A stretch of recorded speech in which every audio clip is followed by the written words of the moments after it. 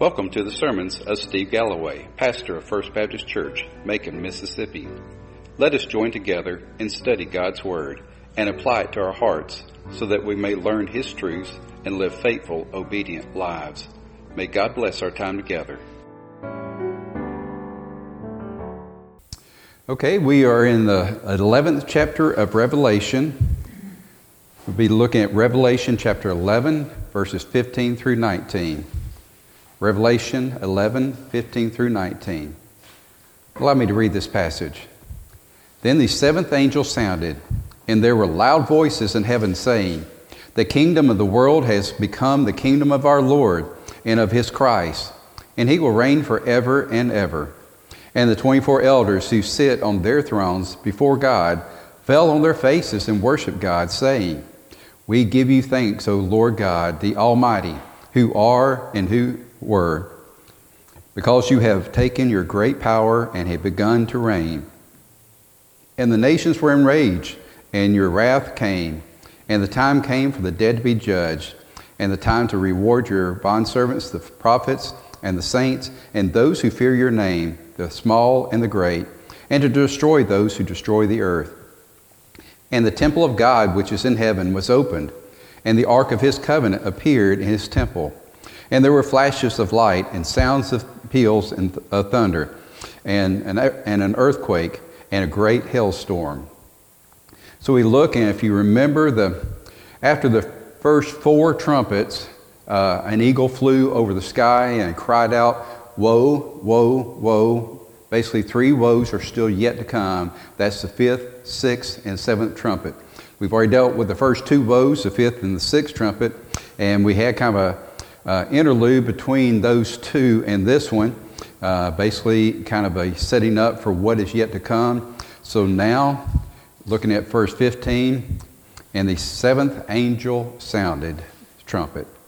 Now, if you remember when the seventh seal was opened, there's kind of this dramatic pause. There's silence in heaven for 30 minutes, and it was basically a preparation for what was about to come, which is the seven trumpets.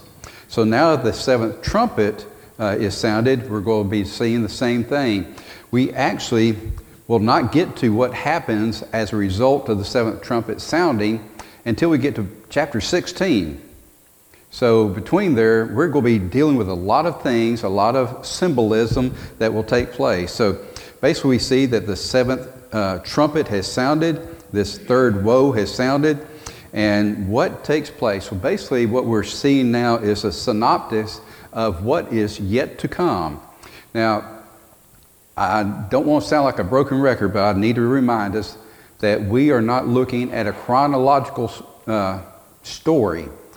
Revelation is not chronological at all. It goes from, what John was seeing that was taking place, like at the first part of the tribulation, then all of a sudden you see the saints of God under the throne from the great tribulation, and then you go back to what's happening in the first part of the tribulation, and now what we're going to be seeing is the end of the tribulation. And so that is one of the main reasons why Revelation is so confusing, so difficult to study, is because it bounces around so much, and our minds, my mind, doesn't comprehend that real well. I probably read 40 novels a year, something like that. And every now and then there's one of these that, kind of goes from the present back to the past, kind of picking up stories where they relate or something like that. But that's unusual in itself. Most of them, a lot of ones I have, each chapter is kind of dictated by what the date is. And so you kind of get in this mindset, well, okay, everything follows in a chronological, linear way, but Revelation does not do that at all. And so what we're seeing here is basically this depicting what happens at the end of the tribulation. Well, let's pick up with verse 15. It says, "Then the seventh angel sounded, and there was a loud voices in heaven saying, 'The kingdom of the world has become the kingdom of our Lord and His Christ, and He will reign forever and ever.'" The loud voices in heaven. I don't know if y'all noticed this, but many times John talks about loudness in heaven. Now, I don't know about y'all, I don't like a lot of loud noise. Every now and then, Susan and I have gone to a football game, basically because somebody handed us tickets and wanted us to go with them. We're not real keen on a lot of loud noise, especially a cowbell ringing right next to your ear. And I mean, you cannot go to a Mississippi State football game without that happening. But it's fun in itself. But a lot of times, John is describing loud voices or loud noises coming from heaven. Now, notice where it says, and he heard the loud voices in heaven. Notice that John is transformed into heaven. He has been moved into heaven. He is not hearing loud voices from heaven. He is hearing loud voices in heaven. He is there present. Now, who are these loud voices? Does the Bible tell us? It does not. We do know that in the very next verse it mentions the 24 elders, but in heaven we know that there's strong angels, myriads of angels, other different types of heavenly creatures that God has with him. So was it just maybe a handful of strong angels? Was it the 24 elders? Was a combination of those? Or was it all of heaven combined? We have no idea. All we can know is that there were loud voices in heaven. And so what we do know is what they said, and that's what is important. They said that the kingdom of the world has come, the kingdom of our Lord and his Christ. Now, has come, listen to that word. The kingdom of the world has become the kingdom of our Lord and his Christ. Now, right now, God has allowed Satan to be the ruler over this earth, this world. But here it says that the kingdom of the world has become the kingdom of God, of our Lord, and his Christ. That is that final promise that he has retaken full authority and full control over the earth. And notice that he says not only our Lord God, but also his Christ. And so what we're seeing is that John is hearing these voices, these loud voices in heaven, proclaiming what has been promised, and he uses it in the tense as if it has already happened.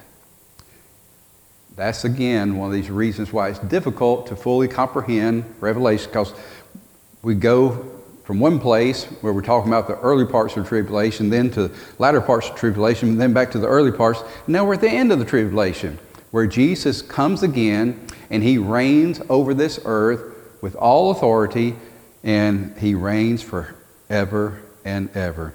And so this points to the second coming of Jesus, when he will reign over the earth and he will reign for all of eternity. When Jesus comes, he will come as judge and king. And so we look at that, and his reign will have no end. Verses 16 and 17 depicts the 24 elders. And the 24 elders who sit on their thrones before God fell on their faces and worship God. Now let's stop there for just a second. These 24 elders, they have their own thrones, so they have a kind of a high position of authority even in heaven. But even they get up off their thrones and they fall on their faces before Almighty God, and they begin worshiping. And here's what they say: "We give you thanks, O Lord God, the Almighty, who are and who were, because you have taken your great power and have begun to reign." Now, first of all, they are worshiping. They are falling on their faces in humility, worshiping Almighty God. And so, what are they worshiping? They are worshiping his righteous judgment, because his righteous judgment is now upon the earth. It will be upon those who have rejected his son Jesus, and those who have fought against him, battled against him from the days of early all the way up till the end time. The judgment will be upon those who stood against God. Now, notice something. Let's go back to it. "We give you thanks, O Lord God, the Almighty." Now, look at the next phrase: "who are and who were." Now, if you recognize that, we see that elsewhere in Revelation and in other parts of the Bible, but there's another tense that's missing here. Usually it will say who are and who were and who is to come. Why is that part missing? because the who is to come has just taken place. We are now future tense. There is no more future past this. He is and he was. But there is no is to come because we're at the end. Okay? Does that make sense to everybody? It already has begun. The reign, the eternal reign has begun. So again, we are at the end where Jesus has come again. His second coming has come, and he has now begun his eternal reign. And so there again, we are looking at the end time, even though the seventh trumpet will eventually usher in 7 bowls of judgment that will have to take place before this happens. I've used this illustration before. If we go to a parade, we get our little spot, right? And we can only see, what's right here, what's right here, what's right here. But God sees the beginning of the parade, the middle of the parade, and the end of the parade all at the same time. God has always been in existence. God has already seen the beginning of time back in Genesis. He sees what's going on right now. And he's already seen the end of time because he's writing about it right now. So time is timeless to God. And basically what we're seeing is that these 24 elders say to God, you were and you are, but not yet to come. Because the final, the future tense has now become present tense. And so we look at this and we are again skipping over the 7 bowls of judgment to get to what John is seeing now in heaven. He is now seeing that the end has come, that the reign of Christ on earth has come, and he has begun to reign. And so that is that eternal, that end time, second coming of Christ to reign on this earth and to reign the earth. And now we've come to verse 18. And now we're talking about the final judgment, which again skips over most of the last part of Revelation from 16 on. It skips over all of that. When Jesus does come again, he will come as judge as well as king. But there's going to be 2 judgments that will take place when Jesus comes. For those who have rejected Jesus as Lord, those who have will have one judgment, and then there's another for those who have accepted Jesus as Lord. For those who rejected Jesus as Lord, they will face what is called the Great White Throne Judgment. Now, this judgment is only for unbelievers. If you're a child of God, if you believe that Christ is your Savior and Lord and placed your faith in him, surrendered to him as Lord, then you will not face the Great White Throne Judgment. But it says that the books and the book of life will be open. And if their name is not written in the book of life, which means that they are not a child of God, then they will be judged according to their sin, which is recorded in the books. It's hard for us to believe this because it really is not a fact. There are not paper books with every single one of our actions, thoughts, desires, and words that are written in it. But you know what? God knows every single thing that we have ever done, ever thought, ever desired, or ever said. And so the books are basically all of our deeds, good or bad. Now, for those whose names are not written in the book of life, they will be judged according to their deeds. And their deeds will be found short because even one little sin, which we're born in sin, is enough to condemn us to an eternity without God, an eternal death, and eternal punishment. So they will face the Great White Throne Judgment. Their names will not be found in the book of life, and so they will be judged according to all that they have done. Good or bad, their good is not going to outweigh the bad. Even one sin on the scales of God will condemn them. But then we come to the judgment seat of Christ, and this is for those who have accepted Jesus as Lord, and we will face this judgment seat of Christ, and it's just for believers only. And basically what it says is that we will be judged according to our deeds. Now, not as a way of condemning us because we have sinned, because every single one of us has sinned. If it was that, then we would all be at the Great White Throne Judgment, and we would all be condemned.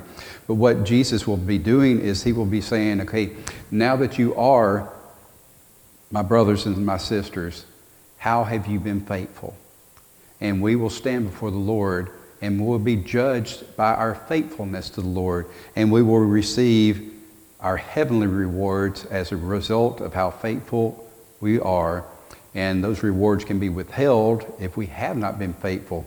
And so the Lord tells us that we need to be faithful stewards with all that He has given us, whether it's our time or talents or our abilities, whatever it may be, with our finances, with our love, with our compassion, all these things. We need to be good stewards and allow God to use us in whatever way God has gifted us. Now, God's gifted each one of us a little differently. We cannot all be the same. We will see when we're studying Colossians that He's given us different parts of the body, and each part has a different role to play and a different way to minister. But we are His, and we need to be found faithful. 2 Corinthians chapter 5, verse 10 says, "For we must all appear before the judgment seat of Christ, so that each one may be recompensed for his deeds in the body, according to what he has done, whether good or bad." So if we have lived and strived to be obedient to the Lord, then we will receive heavenly rewards. If we have basically said, well, I've done enough, I've trusted Jesus, I'm going to heaven, but that's as far as I'm going to go, and we have not lived in faithfulness, then those rewards will be withheld. Now, I struggle with anybody who thinks that way, because I struggle with even believing that they are a true child of God if they can even think that I did the bare minimum, I raised my hand and prayed that prayer and I'm going to heaven, and so I don't have to do anything else. But what we see is that if God has already told us, let me fill you with my Spirit, and you allow my Spirit to work in you and through you to do my good and acceptable and perfect will, then that's exactly what He expects of us. In our own ways, because He's gifted us with different spiritual gifts, and we need to use them faithfully for His honor and for His glory. And as we do, in heaven, He will reward us in unique ways. How that will be, it talks about crowns that will be given, but it says that the 24 elders will take their crowns and throw them at the feet of Jesus. So if we get a crown, guess where it's going? Not on our head, but at the foot of Jesus in honor and glory of Him. So it's not a bragging point as to how many crowns or jewels you're going to have in your crowns or anything like that. It is an honor for us to serve God here on earth. So this is our only chance. It's our only chance. Okay, so we look and we see that at this time there were still people on the earth. They were enraged because they were sick and tired of hearing the two witnesses that we talked about last week. They were sick and tired of hearing about God and His Son Jesus. They were sick and tired of feeling that they were being condemned and judged. Well, their hearts are hardened, they were enraged, and the Lord will now come in judgment. Notice what He says, and the nations were, in verse 18, "And the nations were enraged, and your wrath came, and the time came for the dead to be judged, and the time to reward your bondservants, the prophets and the saints, and those who fear your name, the small and the great, and to destroy those who destroy the earth." So that's basically where we see these two judgments. One, He has come. It's time to judge the dead, those who have basically fought against you. And it's also time to reward your bondservants, the prophets, the saints, as well as those who fear your name, whether small or great. So in other words, it doesn't matter where you are in society, how people look at you, God sees the heart, and we will be rewarded according to. And also He will judge those who destroy the earth, and He will destroy them. Then we come into another beautiful passage of verse 19. "And the temple of God which is in heaven was opened, and the ark of the covenant appeared in His temple, and there were flashes and light of lightning and sounds and peals of thunder and an earthquake and a great hailstorm." Now, if you remember when the people of Israel were wandering in the wilderness, God commanded them to build a tabernacle. This was basically a moving temple. And even in it, they were to build the altar. They were to build they already had the Ark of the Covenant. In the Ark of the Covenant was the tablets, the Ten Commandments. It was the rod of Aaron that had budded, and some manna that had been stored as a reminder of their wandering. And so then when they settled in Egypt, they were commanded to build the temple. And if you remember, when they dedicated the temple, the Shekinah glory, a huge bright glow that represented God, entered into the temple. That was representative that the temple represented the presence of Almighty God. And now it says that the temple which is in heaven was opened. At the end, when the judgment has taken place, there's no reason why God's presence cannot be here. Because we will all belong to Him. And so His presence, the opening of the temple, is there. And it says that the Ark of the Covenant appears in His temple. The Ark of the Covenant was the symbol of the presence of God. The temple itself was not the presence of God, but the Ark was. If you remember, all the priests could be in the temple. The Jewish men could be inside the temple to worship. But there was a veil that separated the main part of the temple from what we call the Holy of Holies. When Jesus died on the cross, it says that veil split in half from top to bottom, separating, opening up what used to separate man from God. Jesus became that intercessor between man and God. But it says that His ark, the Ark of the Covenant, was made open, clear, appeared. And so basically what we see is that the presence of God is now with man. Folks, it doesn't get any better than that. It doesn't get any better than that. Now, when we die and we go to heaven, we will be in the presence of God. But when we look at this is the final time on earth. This is the final judgment. The final judgment will take place. Those who are non-believers throughout the ages, those who are dead in their sins, those who are still living, will all be judged. Their eternity will be sealed.